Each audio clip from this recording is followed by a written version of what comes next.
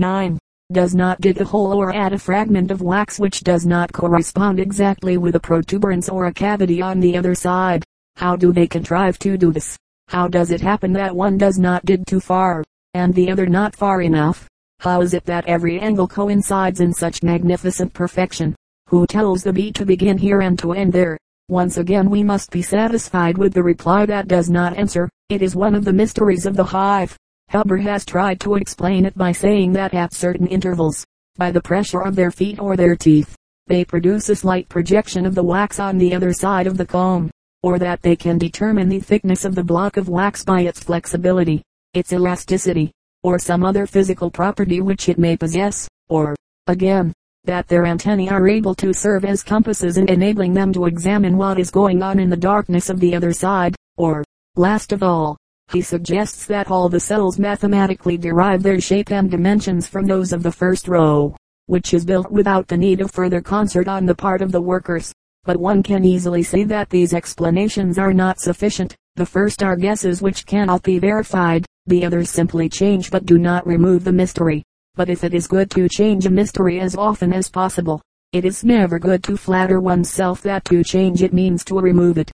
Wasps from the Naturalist in Nicaragua, by Thomas G. Belt, FGS. I one day saw a small black and yellow banded wasp hunting for spiders. It approached a web where a spider was stationed in the center, made a dart towards it, apparently a feint to frighten the spider clear of its web. At any rate it had that effect, for it fell to the ground, and was immediately seized by the wasp, who stung it, then ran quickly backwards, dragging the spider after it, up a branch reaching to the ground until it got high enough, when it flew heavily off with it. It was so small, and the spider so heavy, that it probably could not have raised it from the ground by flight.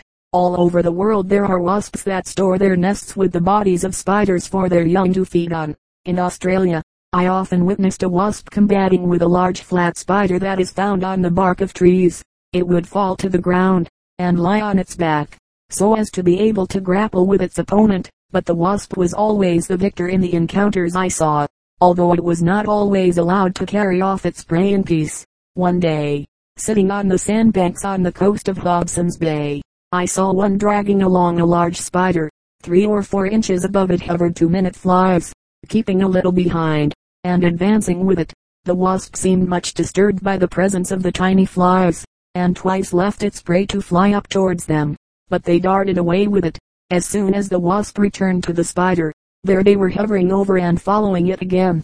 At last, unable to drive away its small tormentors, the wasp reached its burrow and took down the spider, and the 2 flies stationed themselves one on each side the entrance, and would, doubtless, when the wasp went away to seek another victim, descend and lay their own eggs in the nest.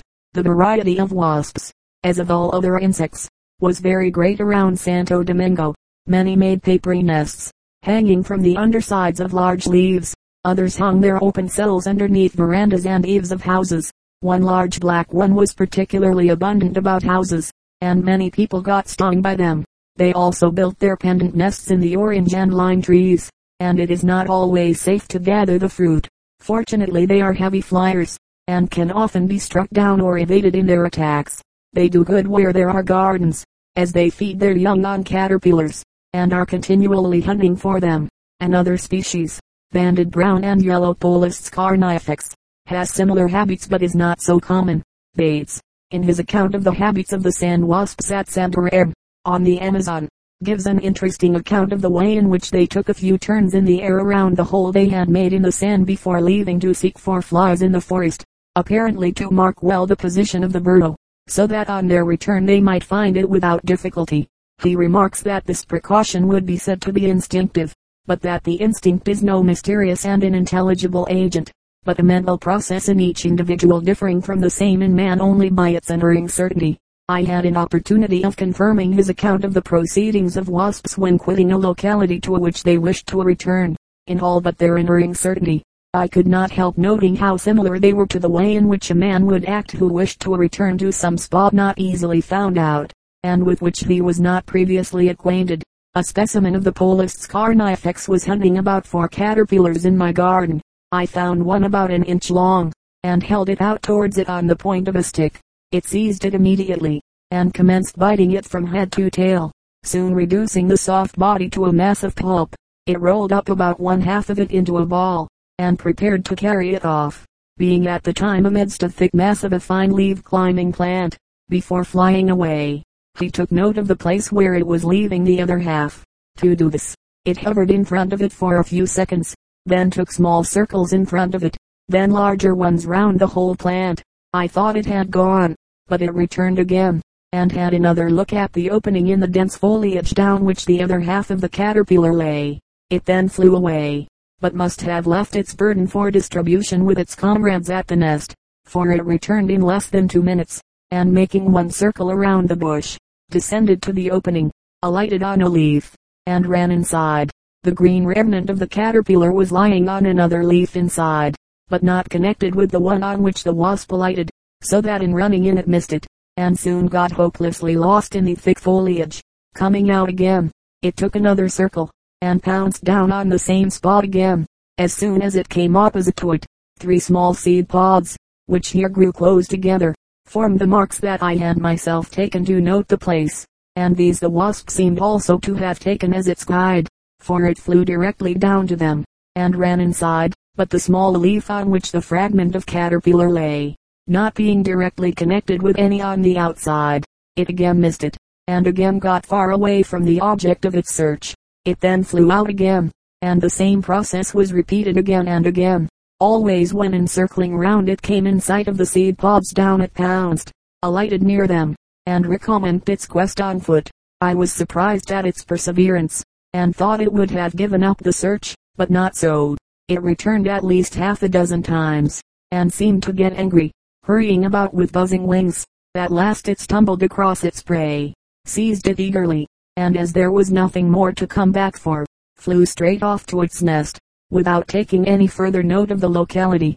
Such an action is not the result of blind instinct, but of a thinking mind, and it is wonderful to see an insect so differently constructed using a mental process similar to that of man. It is suggestive of the probability of many of the actions of insects that we ascribe to instinct being the result of the possession of reasoning powers. A wasp and its prey from the instincts and habits of the solitary wasps. By G.W. and E.G.P.C.K.H.A.N. Reprinted by permission from Bulletin Number 2. Series I of the Wisconsin Geological and Natural History Survey. 1898.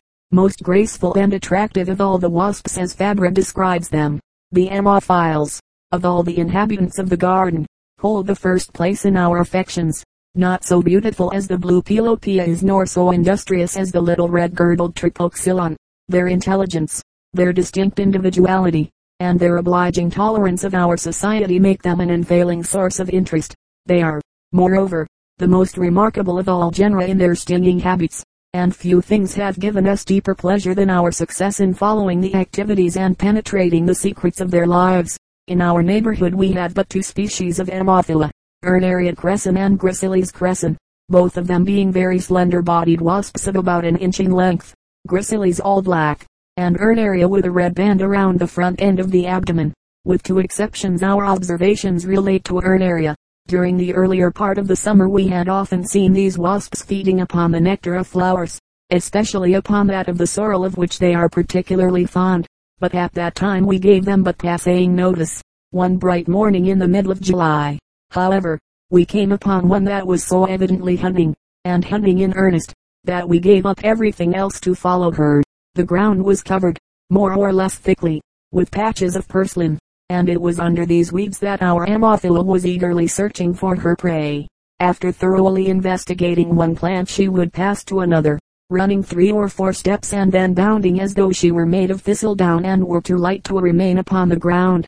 We followed her easily, and as she was in full view nearly all of the time we had every hope of witnessing the capture. But in this we were destined to disappointment. We had been in attendance on her for about a quarter of an hour when, after disappearing for a few moments under the thick purslane leaves, she came out with a green caterpillar. We had missed the wonderful sight of the paralyzer at work, but we had no time to bemoan our loss, for she was making off at so rapid a pace that we were well occupied in keeping up with her. She hurried along with the same motion as before, and embarrassed by the weight of her victim. Twice she dropped it and circled over it a moment before taking it again. For 60 feet she kept to open ground, passing between 2 rows of bushes, But at the end of this division of the garden, she plunged, very much to our dismay, into a field of standing corn. Here we had great difficulty in following her, since far from keeping to her former orderly course, she zigzagged among the plants in the most bewildering fashion. Although keeping a general direction of northeast, it seemed quite impossible that she could know where she was going. The corn rose to a height of 6 feet all around us. The ground was uniform in appearance, and, to our eyes, each group of corn stalks was just like every other group. And yet, without pause or hesitation, the little creature passed quickly along, as we might through the familiar streets of our native town. At last she paused and laid her burden down. Ah, the power that has led her is not a blind, mechanically perfect instinct, for she has traveled a little too far. She must go back 1 row into the open space that she has already crossed, although not just at this point. Nothing like a nest is visible to us.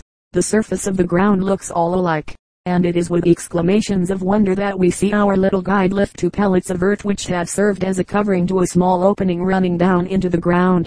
The way being thus prepared, she hurries back with her wings quivering and her whole manner betokening joyful triumph at the completion of her task.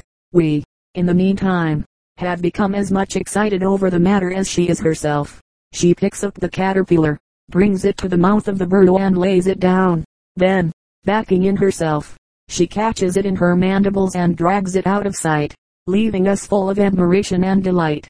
How clear and accurate must be the observing powers of these wonderful little creatures. Every patch of ground must, for them, have its own character. A pebble here, a larger stone there, a trifling tuft of grass, these must be their landmarks. And the wonder of it is that their interest in each nest is so temporary. A burrow is dug, provisioned and closed up, all in 2 or 3 days, and then another is made in a new place with everything to learn over again. From this time, July 13th, on to the 1st of September, our garden was full of these wasps, and they never lost their fascination for us, although owing to a decided difference between their taste and ours as to what constituted pleasant weather, all our knowledge of them was gained by the sweat of our brows. When we wished to utilize the cool hours of the morning or of the late afternoon in studying them, or thought to take advantage of a cloud which cast a grateful shade over the sun at noonday, where were our Ammophiles? Out of sight entirely, or at best only to be seen idling about on the flowers of the onion or sorrel. At such a time they seemed to have no mission in life and no idea of duty. But when the air was clear and bright and the mercury rose higher and higher, all was changed. Their favorite working hours were from 11 in the morning to 3 in the afternoon, and when they did work they threw their whole souls into it. It was well that it was so, for they certainly needed all the enthusiasm and perseverance that they could muster for such wearisome and disappointing labor. Hour after hour was passed in search, and often there was nothing to show at the end of it, for, since the caterpillars that they wanted were nocturnal species, most of them were underground in the daytime. The species observed by Fabre knew, by some subtle instinct, where to find the worm, and unearthed it from its burrow. Urnaria, on the contrary, never dug for her prey, but hunted on bare ground, on the purslane, and most of all on the bean plants. These were examined carefully, the wasp going up and down the stems and looking under every leaf. But the search was so frequently unsuccessful that in estimating their work we are inclined to think that they can scarcely average 1 caterpillar a day. When they were hunting over bare ground they often paused and seemed to listen, and in the beginning we expected to see them burrow down and drag a victim from under the soil. But this never happened. In this species, as in every one that we have studied, we had a most interesting variation among the different individuals, not only in methods but in character and intellect. While one was beguiled from her hunting by every sorrel blossom she passed, another stuck to her work with indefatigable perseverance. While one stung her caterpillar so carelessly and made her nest in so shiftless a way that her young could only survive through some lucky chance, another devoted herself to these duties, not only with conscientious thoroughness, but with an apparent craving after artistic perfection that was touching to see. The method employed by the Ammophila in stinging their prey is more complex than that of any other predatory wasp. The larvae with which they provision their nests are made up of 13 segments, and each of these has its own nervous center or ganglion. Hence if the caterpillar is to be reduced to a state of immobility, or to state so nearly approaching immobility that the egg may be safely laid upon it, a single sting, such as is given by some of the Pompilidae to their captured spiders, will be scarcely sufficient. All this we knew from Fabra's souvenirs, and yet we were not at all prepared to believe that any plain American wasp could supply us with such a thrilling performance as that of the Gallic hirsute, which he so dramatically describes. We were, however, most anxious to be present at the all-important moment that we might see for ourselves just how and where Ammophila urnaria stings her victim. For a whole week of scorching summer weather we lived in the bean patch, scorning fatigue. We quoted to each other the example of Fabra's daughter Claire, whose determination to solve the problem of Odiner's led to a sunstroke. We followed scores of wasps as they hunted. We ran. We threw ourselves upon the ground. We scrambled along on our hands and knees in our desperate endeavors to keep them in view, and yet they escaped us. After we had kept one in sight for an hour or more, some sudden flight would carry her far away and all our labor was lost. At last, however, our day came. We were doing a little hunting on our own account, hoping to find some larvae which we could drop in view of the wasps and thus lead them to display their powers, when we saw an urnaria fly up from the ground to the underside of a bean leaf and knock down a small green caterpillar. Breathless with an excitement which will be understood by those who have tasted the joy of such a moment, we hung over the actors in our little drama. The ground was bare. We were close by and could see every motion distinctly. Nothing more perfect could have been desired. The wasp attacked at once but was rudely repulsed, the caterpillar rolling and enrolling itself rapidly and with the most violent contortions of the whole body. Again and again its adversary descended but failed to gain a hold. The caterpillar in its struggles flung itself here and there over the ground, and had there been any grass or other covering nearby it might have reached a place of partial safety. But there was no shelter within reach, and at the fifth attack the wasp succeeded in alighting over it, near the anterior end, and in grasping its body firmly in her mandibles, standing high on her long legs and disregarding the continued struggles of her victim, she lifted it from the ground, curved her abdomen under its body, and darted her sting between the third and fourth segments. From this instant there was a complete cessation of movement on the part of the unfortunate caterpillar. Limp and helpless, it could offer no further opposition to the will of its conqueror. For some moments the wasp remained motionless, and then, withdrawing her sting, she plunged it successively between the third and the second, and between the second and the first segments. The caterpillar was now left lying on the ground. For a moment the wasp circled above it and then, descending, seized it again, further back this time, and with great deliberation and nicety of action gave it 4 more stings, beginning between the 9th and 10th segments and progressing backward. Urnaria, probably feeling as we certainly did reaction from the strain of the last few minutes, and a relief at the completion of her task, now rested from her labors. Standing on the ground close by she proceeded to smooth her body with her long hind legs, standing in the meantime, almost on her head, with her abdomen directed upward. She then gave her face a thorough washing and rubbing with her first legs, and not until she had made a complete and satisfactory toilet did she return to the caterpillar. We saw Ammophila capture her prey only 3 times during the whole summer, but from these observations and from the condition of her caterpillars taken at various times from nests, her method seems to be wonderfully close to that of hirsute, with just about the same amount of variation in different individuals. Thus in our second example, she stung the first 3 segments in the regular order, the third, the second, and lastly and most persistently the first. She then went on, without a pause, to sting the 4th, 5th, 6th, and 7th, stopping at this point and leaving the posterior segments untouched. In our first example, it will be remembered, the middle segments were spared. The sting being completed, she proceeded to the process known as malaxation, which consists in repeatedly squeezing the neck of the caterpillar, or other victim, between the mandibles, the subject of the treatment being turned around and around so that all sides may be equally affected. In our third case a caterpillar which we had caught was placed in front of a wasp just after she had carried the second larva into her nest. She seemed rather indifferent to it, passing it once or twice as she ran about, but finally picked it up and gave it one prolonged sting between the third and fourth segments. She then spent a long time in squeezing the neck, pinching it again and again. It was then left on the ground, and as she showed no further interest in it we carried it home for further study. In the 3 captures, then, that came under our observation, all the caterpillars being of the same species and almost exactly of the same size, 3 different methods were employed. In the first, 7 stings were given at the extremities, the middle segments being left untouched, and no malaxation was practiced. In the second, 7 stings again but given in the anterior and middle segments, followed by slight malaxation. In the third, only 1 sting was given but the malaxation was prolonged and severe. Leaf cutting ants from the Naturalist in Nicaragua, by Thomas G. Belt. FGS. Nearly all travelers in tropical America have described the ravages of the leaf-cutting ants. Their crowded, well-worn paths through the forests, their ceaseless pertinacity in the spoliation of the trees, more particularly of introduced species which are left bare and ragged, with the midribs and a few jagged points of the leaves only left. Many a young plantation of orange, mango, and lemon trees has been destroyed by them. Again and again have I been told in Nicaragua, when inquiring why no fruit trees were grown at particular places, it is no use planting them, the ants eat them up. The first acquaintance a stranger generally makes with them is on encountering their paths on the outskirts of the forest crowded with the ants, one lot carrying off the pieces of leaves, each piece about the size of a sixpence, and held up vertically between the jaws of the ant, another lot hurrying along in an opposite direction empty-handed, but eager to get loaded with their leafy burdens.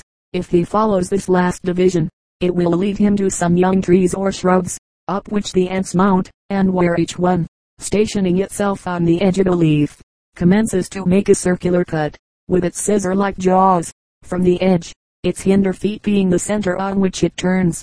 When the piece is nearly cut off, it is still stationed upon it, and it looks as though it would fall to the ground with it, but, on being finally detached, the ant is generally found to have hold of the leaf with one foot, and soon righting itself, and arranging its burden to its satisfaction, it sets off at once on its return.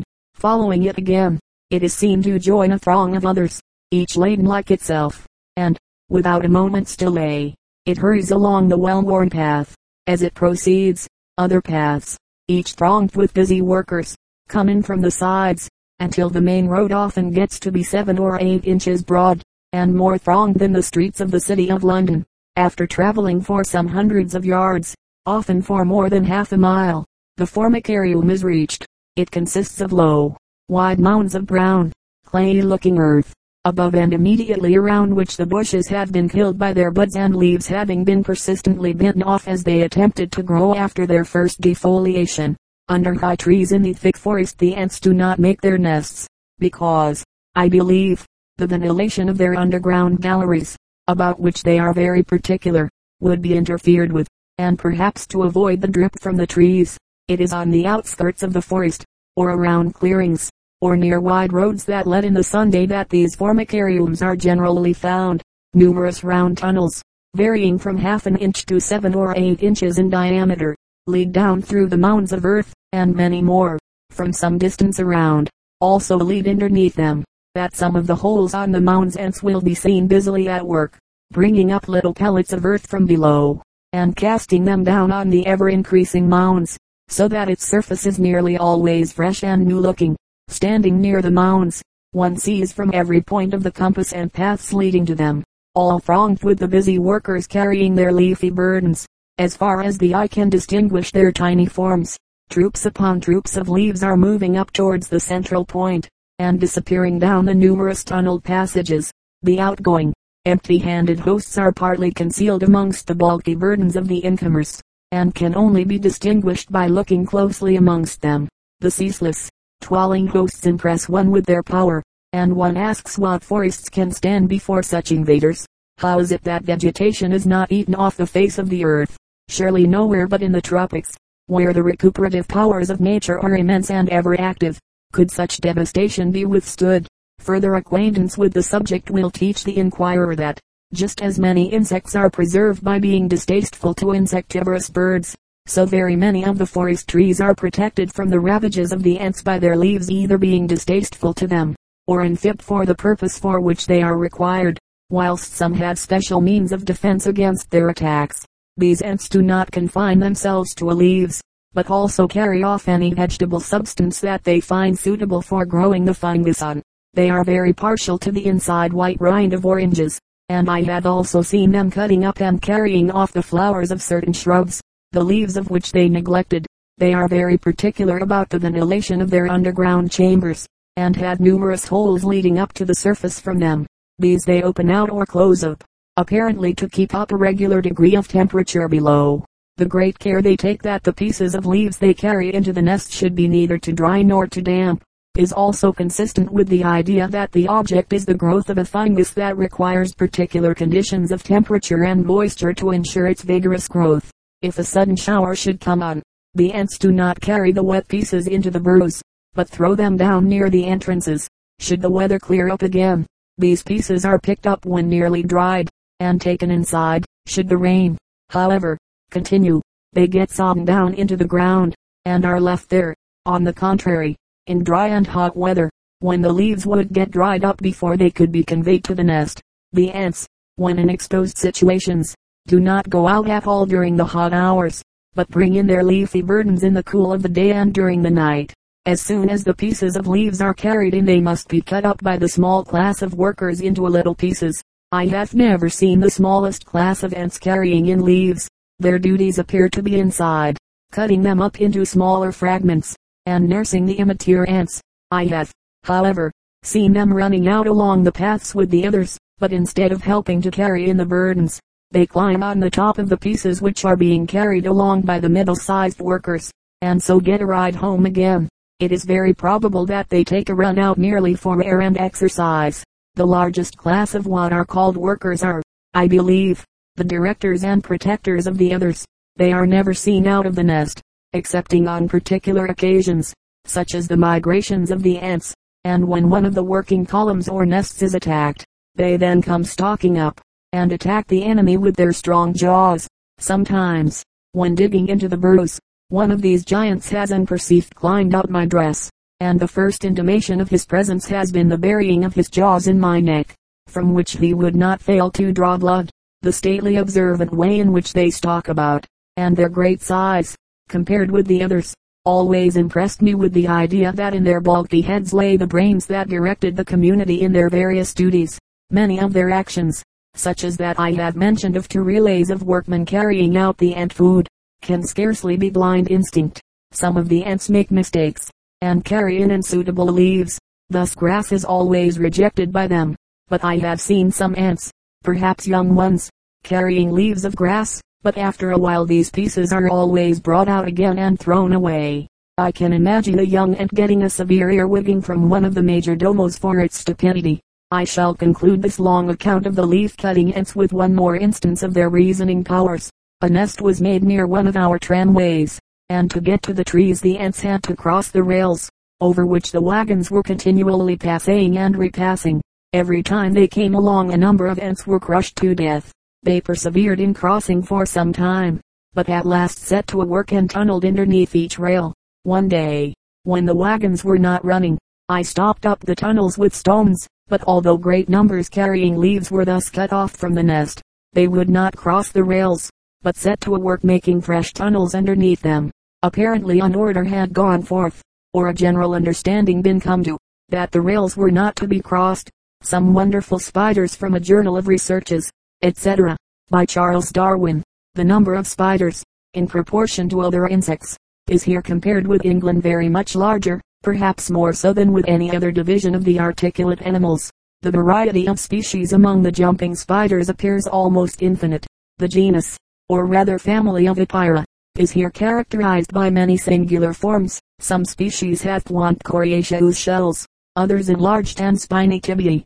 Every path in the forest is barricaded with the strong yellow web of a species belonging to the same division with the Epeira clavix of Fabricius, which was formerly said by Sloane to make, in the West Indies, webs so strong as to catch birds. A small and pretty kind of spider, with very long forelegs, and which appears to belong to an undescribed genus, lives as a parasite on almost every one of these webs. I suppose it is too insignificant to be noticed by the great Epeira, and is therefore allowed to prey on the minute insects, which, adhering to the lines, would otherwise be wasted. When frightened, this little spider either feigns death by extending its front legs, or suddenly drops from the web. A large Epeira of the same division with Epeira tuberculata and conica is extremely common, especially in dry situations. Its web, which is generally placed among the great leaves of the common agave, is sewed